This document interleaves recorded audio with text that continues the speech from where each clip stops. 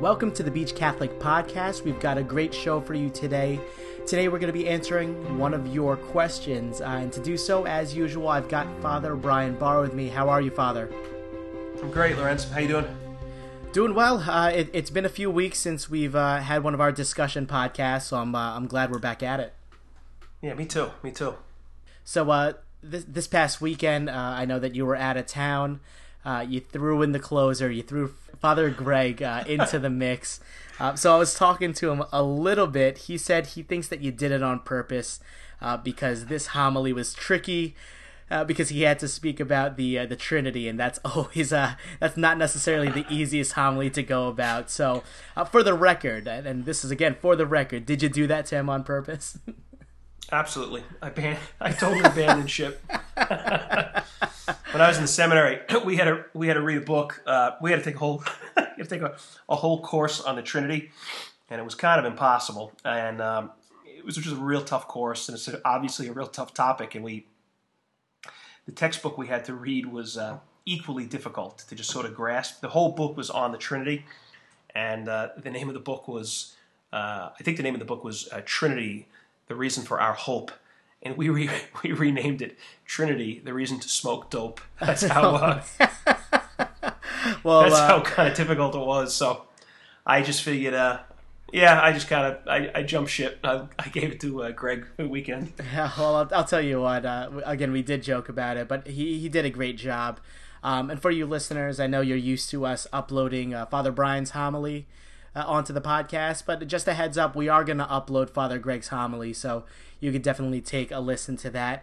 And in the homily, actually, Father, he does reference the course that each of you had to take on the Trinity. Did he really? Yeah, he did. It's tough stuff. So, like I said, it's been a few weeks. It's been a few weeks since we've had a discussion, since we've answered one of your questions, but we are back at it, and we definitely have a doozy. So, Father, if it's all right with you, let's jump into the question. Yeah, let's go for it. Great. The listener asks, my son and daughter-in-laws just had their first child. They were both raised Catholic but no longer come to church, and it doesn't seem like they have any intention to soon. I want my grandson to be baptized, but I've heard of scenarios of priests not baptizing the child because the parents aren't practicing Catholics. I guess I see both sides as to why or why they wouldn't, but I guess I was looking for more clarification. Thanks. That's a good question to jump back into, Father, so I'm going to let you have it right now. Yeah, okay. Well, I'd say this. First of all, what that grandmother or grandfather is talking about, or an aspect of that, I think I hear probably a version of that question or that concern probably every week, probably in some aspect every week in the parish. Just the whole sort of what seems to be like sort of a growing reality of parents of young kids just being not even remotely church connected, to the point that what this grandmother or grandfather is talking about is just that parents aren't even talking about a baptism. Like it's just not a part of their lives, church, faith. And it's just, they're puzzled by it. They're troubled by it. They're looking at the way they raise their kids, and in most cases, like with a real consistent experience of church and the sacrament, it's like, what the heck? What happened? Like, how did they lose it?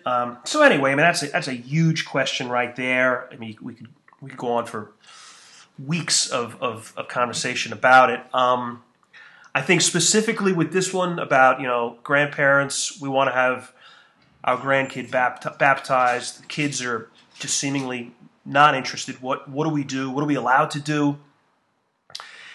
I'd say this. I'd say generally if you got a scenario where the parents are pretty explicitly saying, well, first of all, if parents are saying they don't want their child baptized, kind of end of conversation. Like, you can't override that. So like grandma and grandpa, even with the best of intentions, they don't have a right to say, well, my kid is out to lunch here with this, so I'm bringing the baby down to the church to have him baptized. Like you can't do that. Now, in fact, like in the ritual, in the rite of baptism, pretty much the first part of it, the first thing that's asked, it's two questions. The priest or the deacon asks the parents, first of all, do you understand what you're undertaking? And your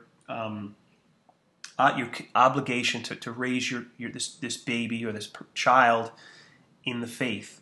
Do you clearly understand what you're undertaking? And the parents have to say yes. And then you go to the godparents and you say, are you ready to help the parents in this task? And they too have to make a promise of yes. So, if you've got mom and dad who are like, no, like we're not going to church, we're not really going to go, then I think then you're really kind of talking about a lie. You know what I mean? If we're going to then sit there and ask them to promise things they're simply not going to do. I think where it gets there's more of a gray area potentially would be, say the parents, say they don't really care. They're not opposed to it. They're not hostile to the idea. They just don't care. And they're okay with grandparents taking a serious, proactive role in that aspect of the grandchild's life. If that question that I asked of the parents, if the grandparents were able to answer it honestly and say, yeah, we will be able to be an influence and a voice and a presence, spiritual, in the life of this kid, and you don't have complete opposition on the part of mom and dad, the parents, then I think you look at that and you say, okay, well, let's pursue this further and let's try and get this kid baptized. So if there's if there's not a roadblock thing going on with the parents and there's a legitimate practical possibility that grandparents are going to have a role, then I think there are possibilities. I think, though, Lorenz, there's just a bigger thing going on here, which I think we got to talk about, and really part of the answer, I guess, and it would be, how do we get mom and dad to care? How do you get, let's use this questioner, like this grandparent, whose adult kid seemingly just doesn't care, doesn't value this anymore. How can we get, for the moment, let's forget about the baby for the moment, and let's just talk about mom and dad.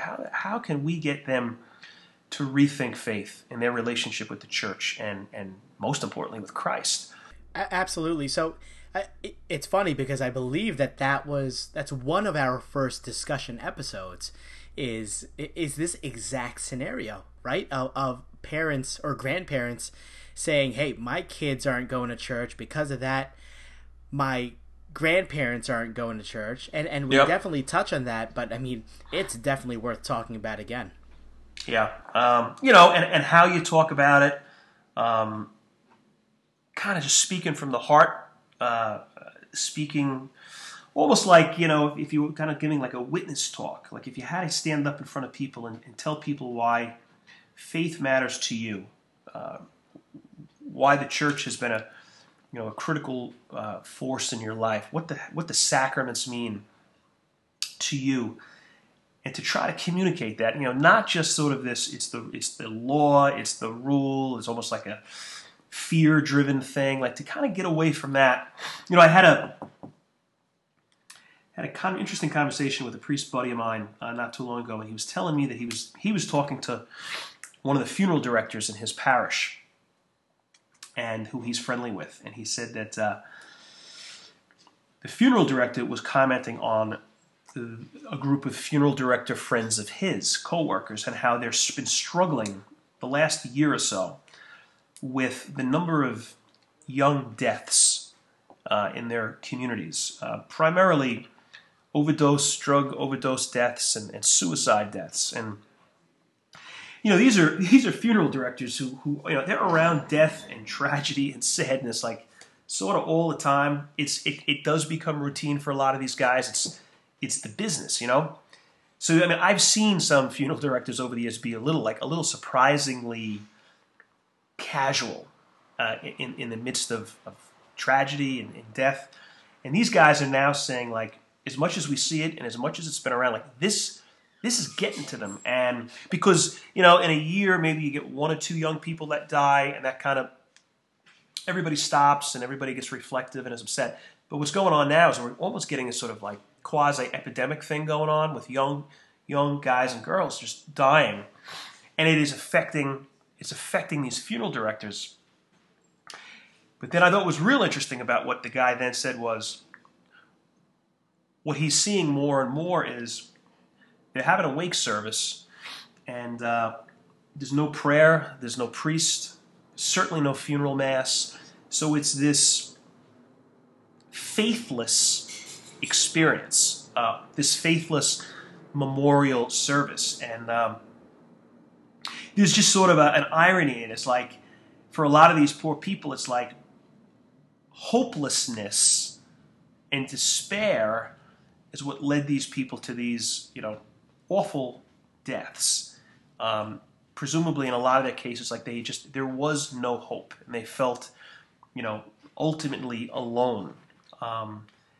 And then you see it kind of played out in their memorial service. Nobody's praying, nobody's looking, nobody's speaking hope, nobody's communicating hope.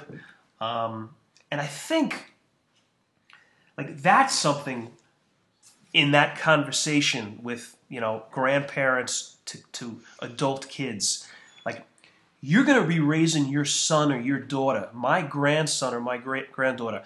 If you don't bring them up with a knowledge of God and an experience of faithful people, if they don't know what a community of faith is, what a church, a vibrant church is, they are going to be lacking some degree of hope in their lives. And that's a big deal. Like, to say that, if you said, I raised my kids and I never taught them manners. I never taught my kid to read. I never taught my kid basic hygiene. You'd look at that adult and you'd be like, what the heck? Like, what were you thinking? Like, you're setting him or up for a fall here. They don't know how to read. Like, that's preposterous, but like, they would be so ill-equipped for life. Socially, if you don't teach them basic social skills, they're going to be in trouble. Well, now one more piece here is faith, and the hope that is born out of faith. And if I'm raising a kid and I've never told him about God, never has an experience of communities of faith, when it hits the fan, when life is difficult, they will not be able to find support in the realm of faith. They will be potentially hopeless. And I think to speak to that, get away for the moment, don't even be talking about sin and heaven and hell, and there's a place for all of that and a time for all of that, but I think sometimes those topics derail the conversation that needs to be had. And it's just like, wait a minute. She won't be ready. She'll be a kid in high school. He'll be a kid in college, and something terrible is going to happen, and they will not know where to go. And you have an obligation. Back to that question with the baptismal rite. Like, you are mom, dad. You are making a promise here to teach this kid the way to Christ, the way to faith. So let me ask you this then. It's having this discussion is essentially saying, hey, give your kid a chance. Like, give them a chance to be involved in their faith. It feels like, well, that's why I'm having them baptized, or even down the road in 8th grade, that's why we're moving forward with confirmation. But what you're saying is checking that box, oh, I got my baby baptized or my 8th grader confirmed. That's not giving them a chance. That's checking a box, and that means nothing. But getting them actively involved in the church and showing that you're actively involved in the church, now that's a real way of giving them a fighting chance in being a part of their faith. Am I right? Totally. Hey, they are just so many are, you said it, they are simply checking the box. This is what you do when you're 12 or 13. You have this ceremony, and you're done. And hey, it's the sacrament. It is a key moment. I'm not making little of those moments. I'm saying between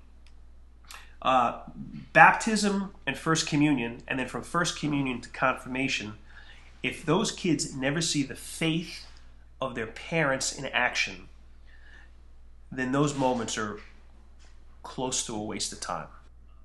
Well, I mean, one thing, like, I'm involved in the youth group over here, the 8th graders. So, one thing that we always say, that you always say, is confirmation's not graduation. I mean, I can't tell you how many times that must have been said to the 8th graders, and even back when they were in 7th grade. Confirmation right. is not graduation, and that needs to be instilled with the youth groups and confirmation preparation.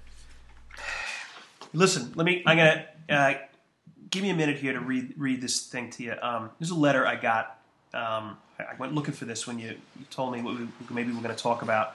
This is a letter I got a bunch of years ago. I used to work in a high school. I think I may have mentioned that I was a chaplain. And while I was there, we had a very rough, about year-long period. It was 9/11 happened. We also had 2 student suicides.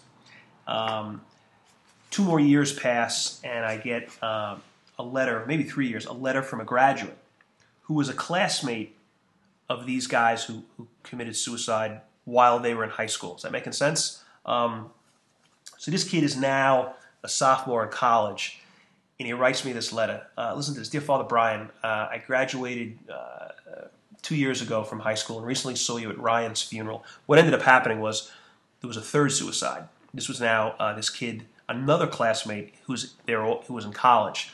So this kid has come to the funeral, which I was at. I wanted to go over and say hello after the Mass, but honestly, I was way too upset. Ryan and I were good friends during high school, and we stayed in touch since graduating and going on to different colleges. I'm at a loss as to how this could have happened. The last few weeks have been a total blur. Everyone I know is confused and depressed.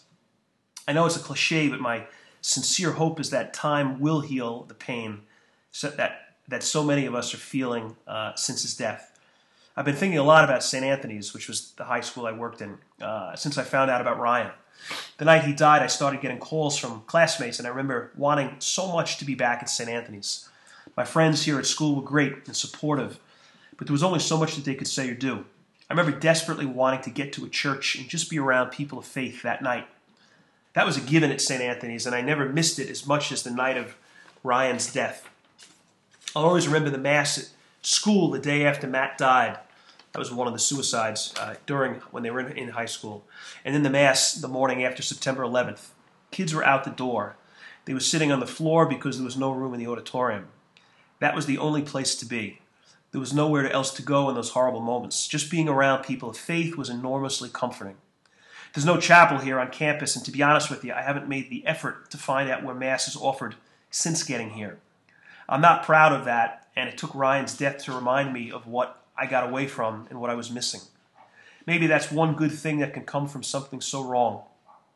I've realized that without faith in church, we really are lost. My friends at school, most of whom aren't very faithful, had little to say that night.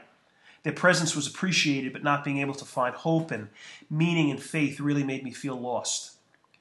I'm grateful for what St. Anthony's gave me, and I guess that's really why I'm writing this letter. I just wanted to say thanks to you and all the great people who helped guide my heart during my high school years. I don't think you'll even remember me from back then. I was quiet and more of a follower. But maybe it's better that way. Maybe you can see this note as a thank you from more than just one graduate. Because I know I'm not the only one who's been feeling this way recently. Thanks for keeping us safe and pointing us in the right direction during those important years. Great letter, isn't it? But it seems to me it's like what this kid was saying, and this is a 10-year-old letter at this point, but what he was saying as a sophomore in high school was like just the power of community, the power of being around people who think in certain ways. He was around. He said, I had a bunch of my friends who sat with me that night, but none of them could speak about faith. None of them. He said, I needed to get to a church, and I just think, and this was a kid presumably who kind of was dialed in to his faith when he was in high school. Now let's go back to this question, like the kid who's going to grow up in an essentially faithless home. It's like this kid isn't even going to know. That kid isn't even going to know where to go in moments like this kid just described. Hey, that's the church. That kid's description. Yeah, it was a high school where all that happened, but he was talking about the faith dimension of this high school community. That's the church. That's a parish. That's a men's prayer group. That's the 9 o'clock morning mass. That's, the youth group in the parish. You talked about what we're trying to do with our confirmation program, making the Eucharist a part of it. Class is important. Mass is more. They're both important. But if we get these kids to church and give them a great experience of the Mass, I think the rest will follow. So, Grandma and Grandpa, the ones who wrote that letter or asked that question, yeah, running out and getting the baby baptized on the sneak, well, you can't do that. And if you're not really going to be able to be an ongoing presence, faith presence in the life of your grandchild, I don't know if you really were at a point where we can make promises for that baptism. If there's some room, if your kids are open to it and allowing you to have a voice and a role, yeah, let's do it. I would say let's do it. But maybe even before that, you got to have a heart-to-heart, a couple of heart-to-hearts with your kids about what this is about and why this matters. And then go back and do it again and again. See maybe where it goes. I mean, a common trend of a lot of our discussions is fear. I think we talk about fear almost every podcast that we have. That's a scary thing, right? That's a scary thing to do because most likely, or maybe not most likely, but a lot of times that conversation is going to lead into a heated debate, or you might get shut out, or you might get into a gigantic fight with your child from there. But Right. I think from what you were talking about before, the way you present it, it's bigger than a fight. It's bigger than your kid not talking to you for the next week. Hey, it's that letter. It's like ask yourself, okay, I can get in a brawl with my 28-year-old son, and it can get tense. So because I'm afraid of that, I'm going to keep my mouth shut, and my grandson will be raised. When my grandson is a sophomore on a college campus 20 years from now, he will not know where to go in a tough time. And you know what? It may be way before he's 20 years old. It may be when he's 10 years old. If I weigh it, if you're gonna, grandma, grandpa, if you're saying, yeah, I'm just not up for the fight, then be okay with your grandson or granddaughter not being as equipped for life as they could be. I mean, in other words, have the fight. Be willing. And if we pray about this, we talk about it, we prep for it, then maybe it won't be as tough. Maybe it will be heard a little more now than it was 5 years ago or 10 years ago when you were yelling at them because they weren't wanting to go to church. But I just think, are there not just things in life that you got to go to the mat over and about and for? How could this not be one of them? Absolutely, 100%. That great answer. Before we go, I just want to touch on this really quickly since we are on the topic of baptisms. You mentioned it before. You ask the parents, "Are you ready for this? Are you ready to raise your kid as a Catholic?" And then you ask the godparents. So before we go, I want to touch on godparents really quickly. Andrew Santos, he used to be down here helping out with the kids. He made a great analogy to the kids in regards to picking their sponsors, and it was this, is if you wanted to learn how to play guitar and your older brother or sister don't know how to play guitar, would you ask them, hey, can you teach me how to play guitar? Right. And the answer is obviously no. And Right. to his point, it was, hey, so that's why don't just automatically go to your older sibling to pick them for your sponsor. Go to somebody who you feel will help guide you in your journey to grow as a Catholic, and that will be a practicing Catholic. So really quickly, let's talk about godparents. What do you think the parameters for picking godparents would be in your eyes, Father? Well, I think we got to be thoughtful. Like, think about this. There's a couple of. You have the role of godparent. You have the role of confirmation sponsor, which is kind of similar. When a confirmation candidate is about to be confirmed, they ask a person in their life who is kind of been, and hopefully would continue to be a good influence, faith influence. Well, that's what godparents are supposed to be. It's not an honor. People have it all inverted. Like, it's not like an honor you're bestowing on your best buddy.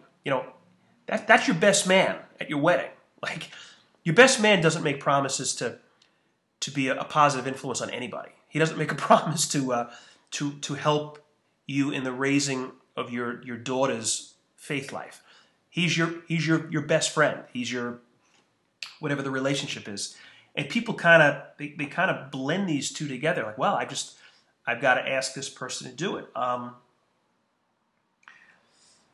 nephew just asked. My nephew made his confirmation about a month ago, and he asked my mom, his grandmother, to be the sponsor. I mean, she's a great example of a person who's lived out the gospel and faith. He's witnessed it. He could have picked somebody, who was, just a friend or a blood relative that I felt like I kind of have to do this, but he gave it thought. Hey, even like with confirmation, with the saints' names, the confirmation name that you pick. Think that one through. Like, why am I going to pick this particular saint? I knew a kid who not too long ago picked John Paul. I mean, clearly, he was inspired by the life of John Paul. He said, that's the one I'm going to go with. I'm not going to just pick the name, my dad's name, to honor him. Like, there's other ways of honoring people we love. This isn't the place to do it. Let's be honest. The godparents have a day-to-day role in the faith experience of godchildren. Usually not. Most of the time not. It's, I guess, sort of more of an idealistic principle.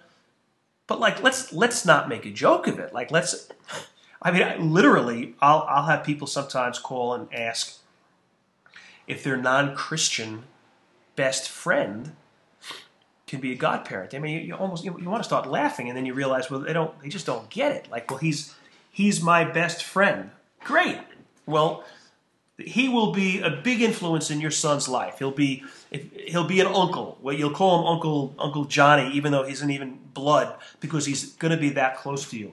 But he's not going to be the one who's going to direct you toward Christ. He's just not equipped. It's Andrew's thing about the guitar lessons. Like, have people who have the goods. Have people who, are living it out. And again, I'm not saying you gotta pick literally saints in your life to do this. We're all on this journey. None of us has got it all perfect and done. But pick somebody that's gonna make where this is gonna make sense.